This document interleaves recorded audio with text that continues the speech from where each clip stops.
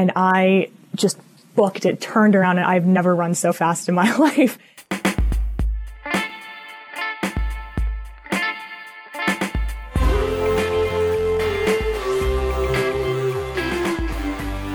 From Wyoming Public Media, this is Human Nature, real stories where humans and our habitat meet. I'm Caroline Ballard.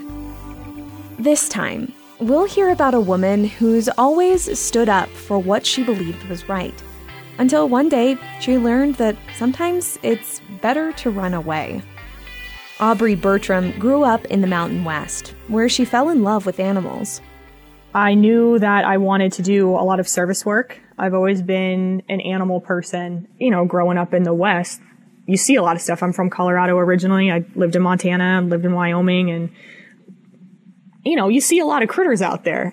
And so I knew I wanted to work with animals, do something in wildlife husbandry, conservation, something like that. And I knew that I really wanted to travel a lot more, and that the time to do it is when you're young and you don't have a mortgage and you don't have kids and, you know, you don't have those things to kind of tie you down to one place. I mean, I literally was just Googling how to go to Thailand. For the first leg of her trip, Aubrey actually ended up in Cambodia. She spent a month working for Free the Bears, an organization based in a rural area outside of the capital city, Phnom Penh. It was awesome. They have the largest population of captive Malayan sun bears and Asiatic black bears, which, you know, on the one hand sounds really cool, like the largest population of anything sounds cool, but, you know, they shouldn't be in captivity in the first place. And these bears are all there as a result of poaching, as a result of bear bile trade, as a result of bear paw stew, which is just awful.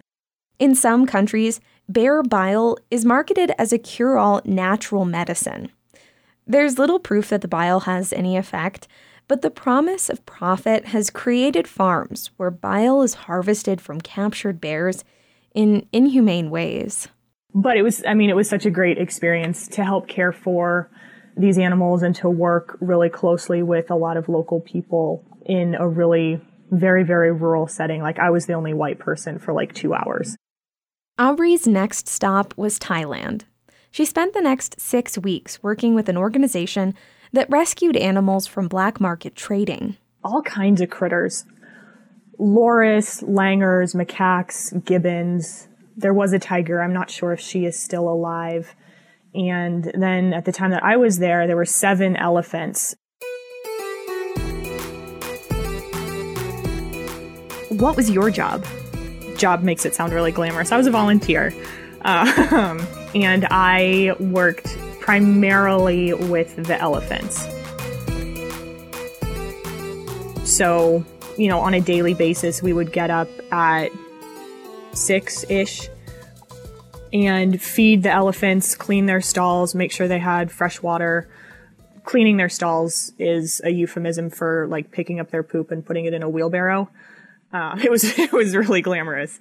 You know, so we'd get up early, do that, collect their food. So elephants are huge animals and they eat a lot of food.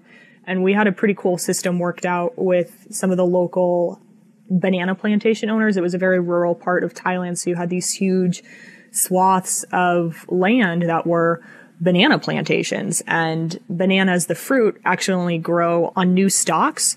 So you have to cut down the old stalks once they've bared fruit. So we would go in and like clean out these farmers' fields of banana trees, like these big, huge trees, clear them out and then take them back and feed those to the elephants. So that was really cool. So we would do that all day from like 6 a.m. until, 5 or 6 at night, various shifts of cleaning and feeding, enrichment, bath time. Elephants have really sensitive skin and you have to keep it clean. As she worked with the elephants, Aubrey also learned their history. In order to get a several ton animal who could crush a person with no struggle whatsoever, in order to get them to be controlled by people put them through this process called crushing. And it's literally crushing the elephant's spirit to the point where they are so emotionally and physically abused that they basically live in fear of their handler and will do whatever their handler says based out of fear.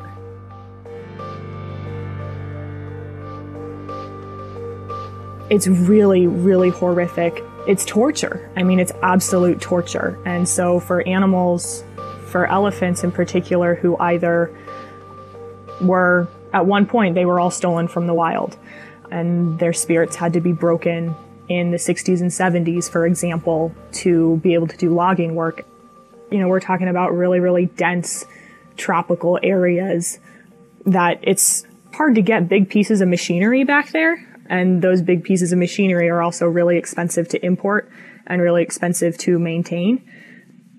And these elephants would be used to knock down trees, and then they would have like basically chains, I guess, that they would then rope around the elephant, drag the logs behind them out of the forest. And then in the 1980s, Thailand outlawed commercial logging. And so all of these elephants who for, you know, as long as they'd been alive, had been in this logging industry, which also involved crushing their spirit because they needed to be controlled by their handlers. There was this basically excess of elephants that people still wanted to exploit, and they realized that Western tourists would pay a lot of money to take pictures with elephants, to ride an elephant, you know, to see an elephant do a dance on the street. Like, people will pay money for that. I think it's a really easy thought to go, oh, well, elephants are so big, like how can a 150, 200 pound person really be damaging? You know, but you have that psychological element of allowing someone to sit on top of you. And in a lot of areas, there's this like big metal seat that sits, you know, kind of in the middle of the elephant's back. And those seats themselves are really, really heavy. And then when you get 4, 5, 6 people up there, that's a ton of weight that's sitting on like the most delicate part of an elephant's spine. And so it can cause really serious deformations. It's not as if elephants are just these like big animals that can take anything. They're very delicate and they're very thoughtful. And their bodies, their physical bodies, yes, they're incredibly powerful, but they have really sensitive skin and they have these really sensitive spines that they're not at all evolved or developed for people. They're developed for the elephant. Aubrey understood all this on an intellectual level, but a week into her job, she felt that pain in person. The girls there was one male elephant that I was working with, they had all in one way or another been a part of these processes. They'd either been former logging elephants who, when they quote unquote lost their job in 1988, were then transitioned into these other forms of exploitation, or were stolen from the wild basically in the 1980s and had been brought up in these systems of subjugation and oppression, of performance and tourist work and that kind of stuff. So they all had a lot of really deep emotional scars, just like we see in people who have experienced really severe physical and emotional abuse and trauma. A lot of the same scars. So I was still pretty new, didn't know the elephants super well at this point. And there was one her name was Paylin, and she was a former performing elephant. And she had given a lot of rides. That was kind of her background story, was that she worked at a tourist camp in, I think, Phuket, giving rides to people. And so her spine was really, really deformed, and I bet she was in a lot of physical pain all the time from that spinal deformation. And, you know, that like excess weight on her back, it really impacts their shoulders, their knees, their hips. And she had been really horribly abused. You know, like I said, you gotta crush their spirit, and it's an ongoing process to keep that spirit crushed. And so she had experienced that every day since she was a baby until she was rescued. I was in her pen. She had a pretty large open air enclosure, and I was trying to be very like cautious and respectful of her space. You know, you don't want to get like too close, but basically she was on one end of this really large pen and she was like in some foraging area and was rooting around and like doing her elephant thing, I guess. And I was on the other side of the pen, basically just like chucking fruit around as a means of enrichment for her to continue to like search around and find to forage. And out of nowhere, she came bolting from this one side way over to my side, running full force, full speed right at me. And I was terrified to see this huge multi-ton animal running at a really fast speed directly towards me. She was angry. She was very, very angry. I had heard that you don't want to let the animals know that you're afraid. So Palin's running at me. I am just like completely frozen out of fear and also out of this mental state that's like, ooh, don't let her know that you're afraid because then she wins or, you know, whatever. So she gets maybe a foot from me and stops. So she's 12 inches away from me and she stopped her full speed run. And I had this big basket of fruit in my hand and she takes her trunk and like rips it out of my hands and starts eating the fruit, all the while like staring right at me. And I was maintaining eye contact with her. And I just thought like, oh shoot, what do I do? And so I just stood there, you know, kind of like when you're a little kid and you're trying to act like an adult and you like stand up really, really strong, like puff out your chest, I guess. I kind of felt like that. Like I was trying to put on this show of like, no, I'm huge, I'm big, I'm scary. But on the inside, I was just like, I could die in the next 30 seconds. So what am I going to think about for the next 30 seconds of my life? It was probably about a minute. I, you know, kind of looked over my shoulder and I was about 10, 20 feet away from the fence, and it was an electric fence, an electrified fence. And I thought, all right, well, I'm just going to have to make a run for it. I, you know, continued to make eye contact with her, and at one point she glanced down at the ground, I guess to see how much food she had left, and she didn't have a lot. So she glanced down, and I just booked it, turned around, and I've never run so fast in my life. And just booked it to this fence. And she's running after me, like she was maybe a step behind me, made it to the fence and like rolled under, brushed the electric wire and got this really awful shock. She was right behind me, and if I had been 1 second slower, she would have stepped on me and she would have killed me. You know, first of all, it was totally terrifying. But once I was on the other side of the fence and once I was in like my element of safety and she had her space back, it just really made me painfully aware that I had put her in a situation where she felt unsafe and where she felt like she needed to defend herself. And my response to her defending herself was this other act of aggression, was this like defiantly standing my ground. You know, when we think about individuals with mental health crises, maybe who have post-traumatic stress disorder, when they're, you know, having a crisis and they're in this somewhat aggressive or agitated state, we don't think to respond in aggression. And I felt like that's what I did by standing there, like defiantly staring at her.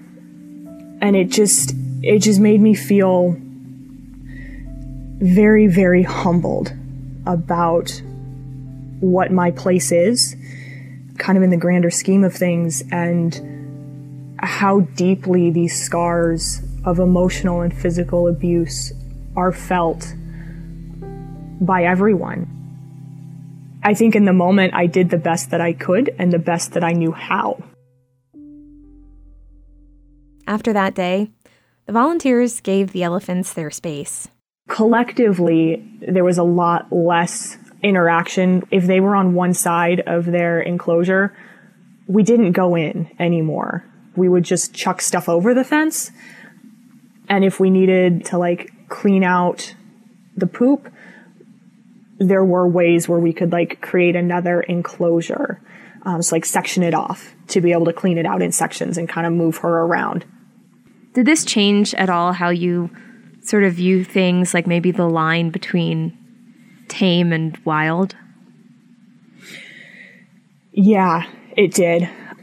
I didn't go to Cambodia or Thailand, with the intent or with any expectation of like, oh, it's going to be magical and we're going to, get such a great selfie from my Facebook profile.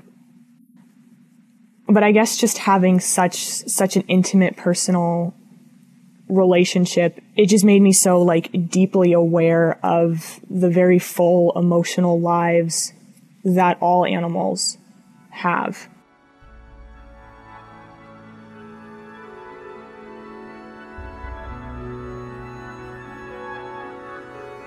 It really made me think very differently about how I carry myself with all types of animals. And, this would be a consideration, is that you are infringing on their space. And that for wild animals particularly, depending on the area, there's probably a lot of encroachment and a lot of these like microaggressions on their space that they experience from people all the time. And just to be like keenly aware that they've had these other experiences, that you are not a one-off chance, that all of these experiences create like an emotional memory. I'm assuming that this abuse came from a situation where they were not allowed to be in the wild, were not allowed to be with their families, not allowed to forage and eat the full, rich, diverse diet that a forest would provide for them. I think they need space to be an elephant, and they need to have the opportunity to learn how to be themselves. And the ability to have those experiences, I'm guessing would help to kind of give them that sovereignty, like over themselves back, that kind of self-determination of like, I am an elephant and this is what elephants do, and I'm going to do it without these people.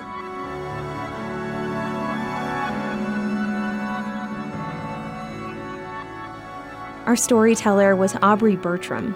She's back in the U.S. these days, and she works as a pro bono lawyer representing Native Americans in Montana.